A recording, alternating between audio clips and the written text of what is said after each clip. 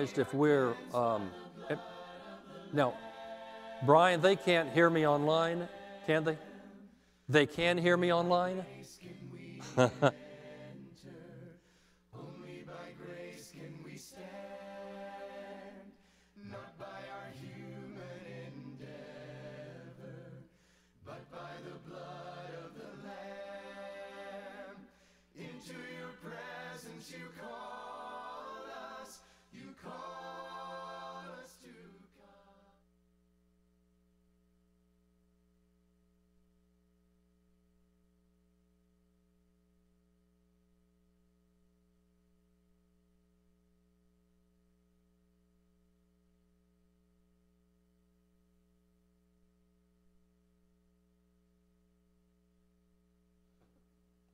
Brian, since everyone's quiet, let's go ahead. We're going to have an opening prayer. If you could just put the video on, let me know when you're on. Okay.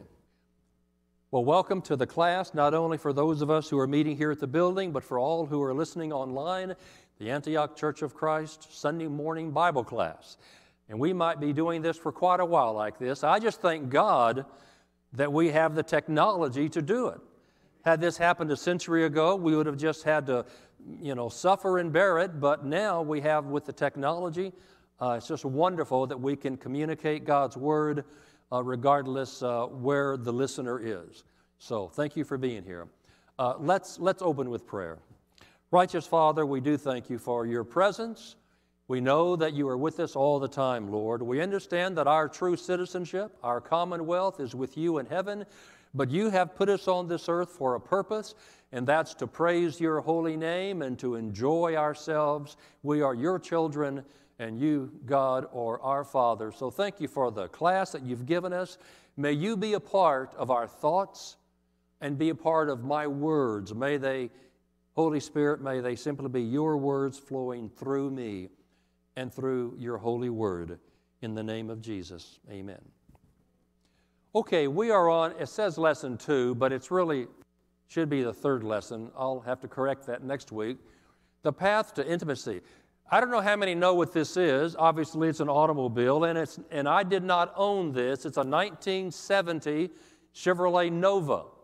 But when I got married, when I came back from overseas in 72, I had all kinds of money.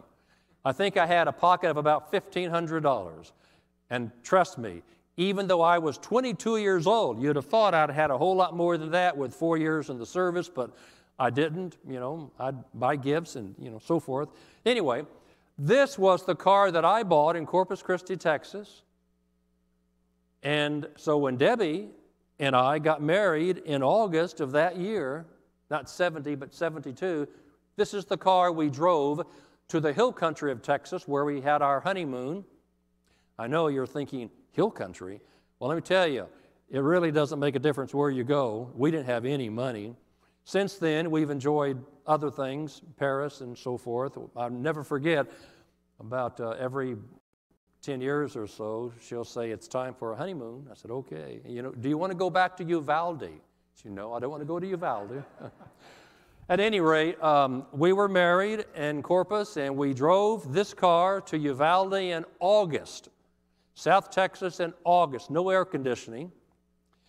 And I can tell you that it didn't have bucket seats, it had a bench seat. 3 on the column, Nova, 1970 model. And we drove it for, a couple of years at least. Went from there to Oklahoma, where I went to Oklahoma Christian as a student. I wish you could see the bench seat, because I want you to know that whenever I was dating Debbie, by the way, there are no seat belts. No seat belts. Where do you think she would sit? Yeah, right here. Right here. And we pretty much sat that way all the way through Texas. Sometimes she'd move over, but basically right here. Unless she was upset with me. And then where do you think she would eventually end up? I mean, as far to the passenger, it only had 2 doors, as far to the passenger door as she could get. She'd squeeze up against that door. It was not subliminal. It was a very active message, not passive at all, active. Well, somehow we both understood, and so do you, that relationship, good relationships and bad relationships, are all a matter of closeness. Now, we always had a good relationship, but as two people, when we have a little tiff, and we've been married 48 years, you've got to have a handful, most of which were her fault, but we had a handful. You can always tell by closeness. Closeness. I want you to know that if God owned this car, He does actually, He doesn't want me sitting by the passenger window. He doesn't want you crammed against the door on the other side. He wants you cozying up right next to Him, just like a father would to his daughter or to his son, or a wife to a husband, and so forth. Cozy up next. Now, I think there are ways we can cozy up to God, because what are we talking about? We're talking about intimacy. God doesn't just want us to be one of His saved. He wants us to be close. I think there are 4 points I hope I can get across in the next half, because they mean a lot to me, and I hope they will to you too. To begin with, there is a great text in Exodus 33. In fact, the only reason I'm going back and forth here is because I'm not sure about the video, to be honest with you. Okay, if you have your Bibles, open up to Exodus chapter 33, and I'm going to read 7 through 11. Are you there? Okay, amen if you're there, Brother Patterson. Okay, verse 7. I've got this hooked. Verse 7. Now Moses used to take the tent and pitch it outside the camp. They're in the wilderness, by the way, outside the camp, far off from the camp, and he called it the tent of meeting. And everyone who sought the Lord would go out to the tent of meeting, which was outside the camp. Whenever Moses went out to the tent, all the people rose up, and every man stood at his tent door and looked after Moses until he had gone into the tent. When Moses entered the tent, the pillar of cloud would descend and stand at the door of the tent, and the Lord would speak with Moses. Verse 10, and when all the people saw the pillar of cloud standing at the door of the tent, all the people would rise up and worship, every man at his tent door. Thus the Lord God used to speak to Moses face to face, as a man speaks to his friend. We can end it right there. I don't know about you, but that's the relationship that I aspire to. To say that one is really there, I don't know if that would be a lack of humility or not. I can tell you that there are times I feel very close to the Lord. I mean, just cozy up right next to Him. He's laughing and smiling and talking, and I'm laughing and smiling and talking. Or we're both crying, whatever the situation is, where I want to get up next to God. It's as close to face, I think, as one can come. And I feel not just like a son, I feel like a friend. And I find it reassuring that Moses, when he built the tent that would later become the temple, that when he built the tent, it was outside of the camp, not inside the camp with all the other hustle and bustle. It was set apart. And I really believe that in order for me to be intimate with the Lord, I have to get out, I have to leave the camp. Now, you can take that any way you want. There are times when we all need our Gethsemanes. I've told Debbie in the last several years, 48 years, and she has the same, thing, that there are times when we simply need to get away. We're not talking about deployments. We're talking about, she's on her own vacation. We're talking about there are moments when she just wants to close her door and spend time alone with God. That's without me interfering, and vice versa with me as well. We all need our Gethsemane. I wish we could hold a conversation. Whenever we went through the Lord's Prayer in a Bible study some months ago, pre-pandemic, and it begins with, Our Father in heaven, hallowed be thy name, thy kingdom come, thy will be done on earth as it is in heaven.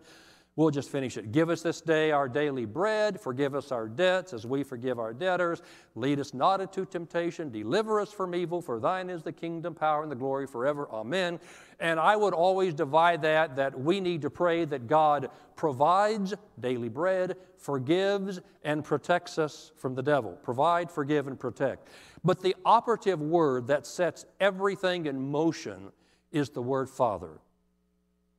And I think it's the key word to not only this prayer, it's the key word to all of our relationship with God.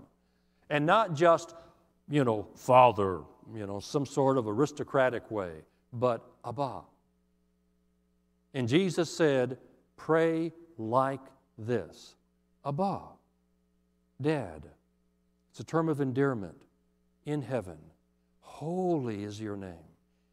Doesn't mean that you have, because I have a closeness with the Lord, all of a sudden He becomes like me, sinful. Not the opposite. He's always holy, even though He is my dad. Just so happens our Father is holy, but He wants us to come close. I think that we have to go outside the camp. I have a clicker here. I think we have to go outside the camp to begin our intimacy. Hebrews 13, the same words. It talks about leaving the camp, leaving the camp. All right, I think not only do we go outside the camp, but when we do, we leave the crowd. And these are meaningful to me. That's why when I put this together, these are thoughts that I had. I simply ask the questions, hey, Mike, that's what when I talk to myself, hey, Michael, how can you draw closer to God? And I answer the questions myself, and then, I find out if it's corroborated by Scripture. If it is, I use it. If not, I kind of want to change my answer. But the only way I can grow intimate with the Lord is for me to leave the camp, to get out of the camp. And that's a metaphor. For me, that would be it means all sorts of things, but really it means leaving the hustle and bustle of the world. I can tell you the week of election, I never have followed an election. I thought I followed other elections closely, but I never followed an election as closely as I followed this one. Not just for the presidency, but for the House and the Senate and all the other, local officials and so forth. I've really followed it. Why? Because I think it's really important. But I reached a moment in time, and I reach it nearly every day, where enough's enough, Whit. Enough's enough. Turn it off. Stop it. Put the device down. Leave the camp and cozy up with the Lord.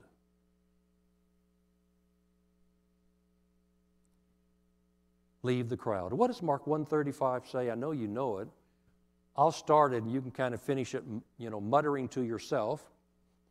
And early in the morning, long before day, Jesus would arise, go out to a lonely place, and there He would pray. Or some words to that effect.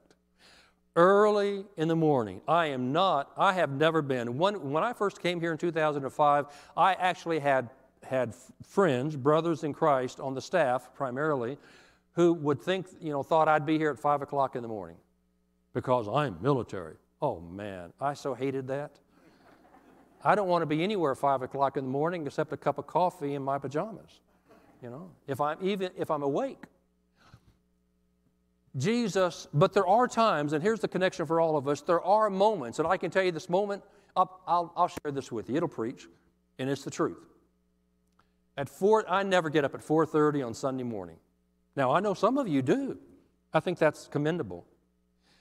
But I did this morning. I got up I awakened at 4. Couldn't sleep very well. Why? I was thinking of the message. And I was thinking, Lord, I just don't know this. I mean, I know it's your word, but I am the messenger, and I've got to at least have an outline in my head. I got up at 4 o'clock, 4:30, put the coffee on. Lawson was staying with us for the weekend because Candace was gone, and Carissa had the girls, and we had the boy. So Lawson's with us, and he was sound asleep. He would always beat us up and want to play or something at 5:30. But anyway, I got up, put the coffee on, got the Bible out, the chair, still dark, and it just began to click.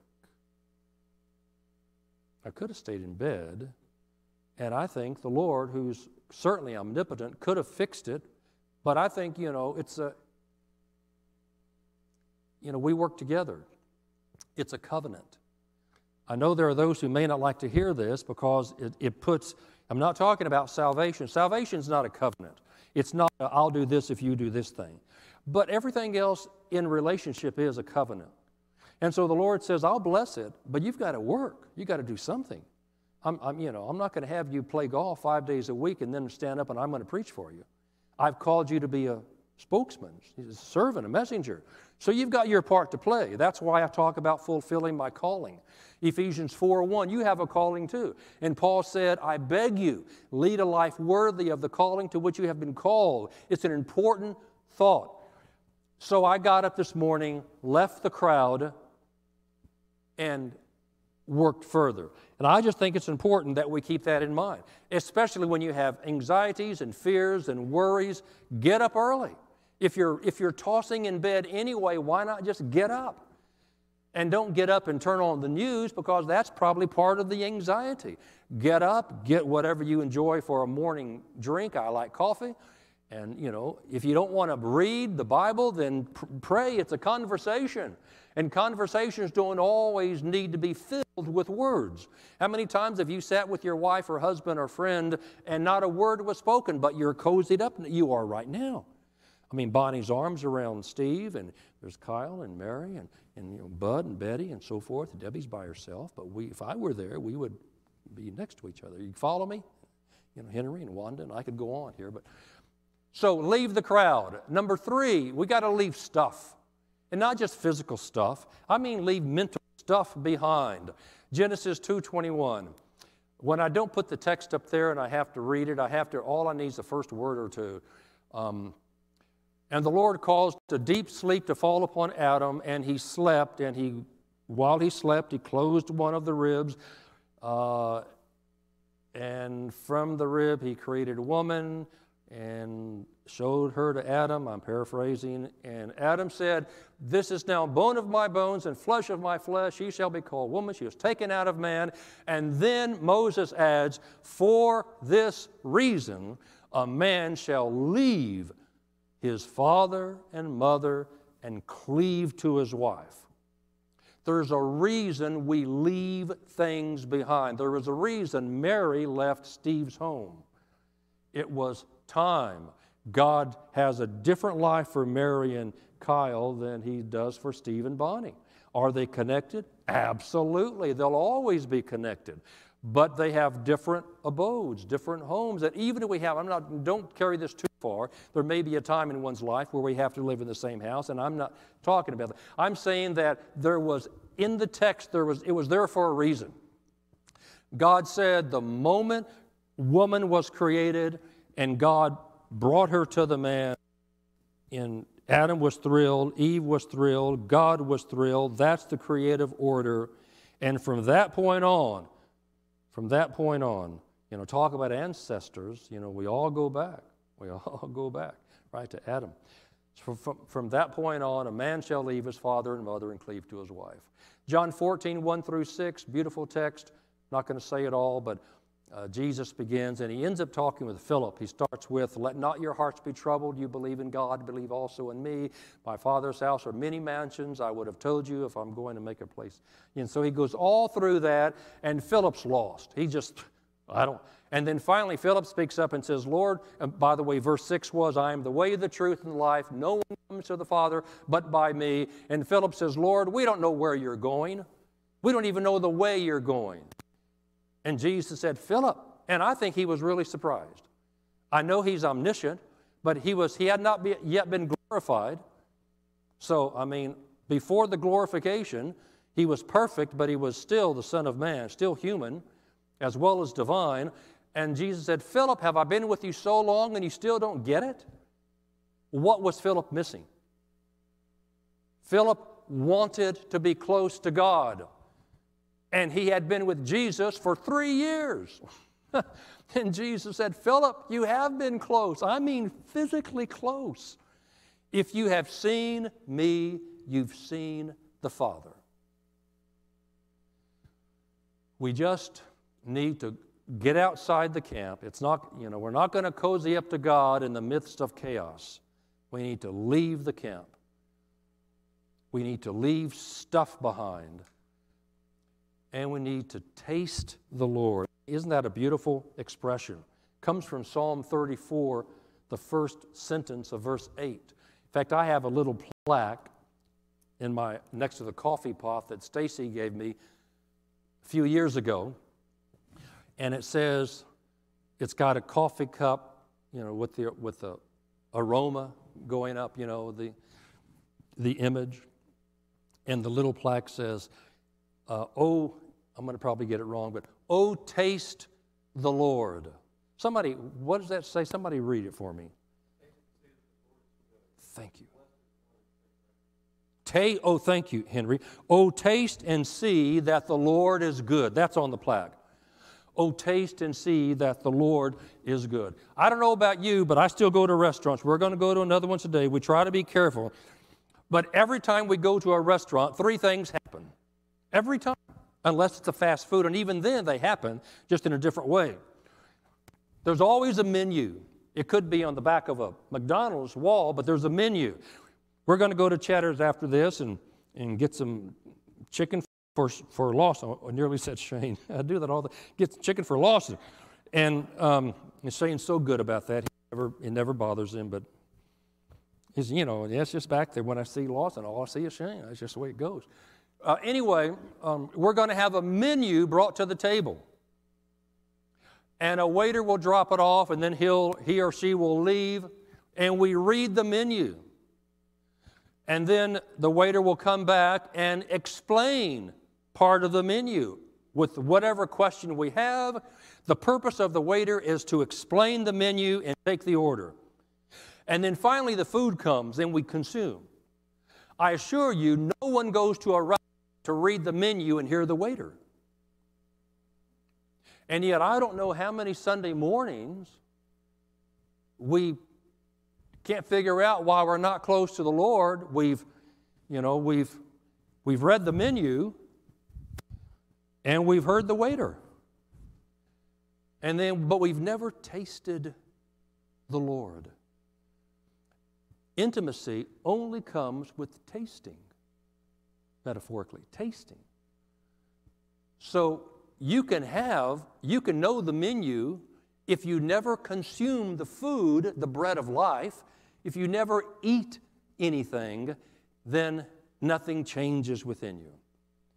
So if you want to feel closer to God, there's nothing wrong with reading the menu. In fact, that you don't know what the food is. And there's nothing wrong with asking a waiter a couple of questions who's read the menu as well, and God has helped the waiter share a few things. But in the end, you will never be intimate with the Lord, no relationship, unless you taste the food.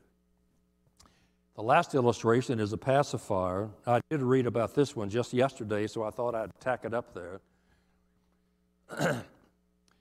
A baby pacifier. What's the purpose of a pacifier for a little suckling infant? To shut them up, I know. To keep them. What does the infant? It's a substitute. What is it substituting? The mother's milk. Will it work forever? It only works for a little while, until finally the infant realizes this is doing nothing. I want the real thing.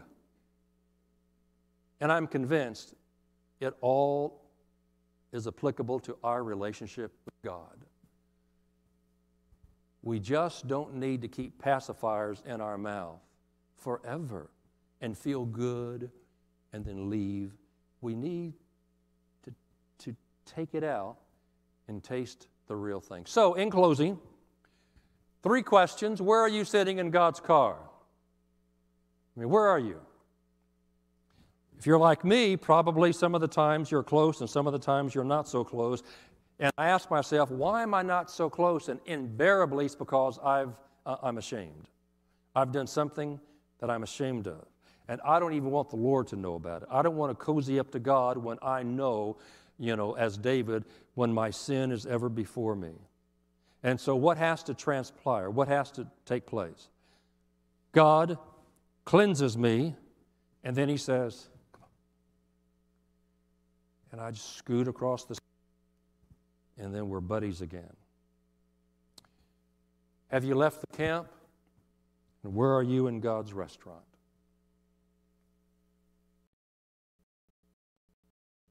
Pretty neat thoughts coming from Scripture. Let's close with prayer. Righteous God, we thank you.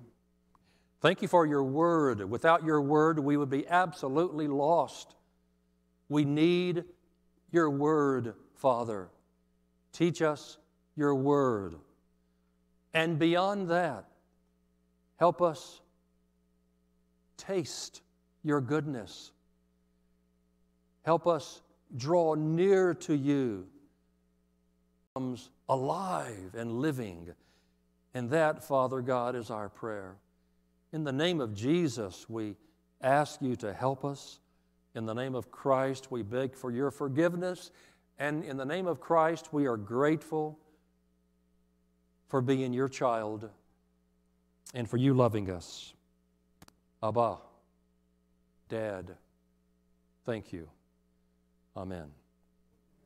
God bless you. I'll see you when I see you, I guess, perhaps next week or sooner.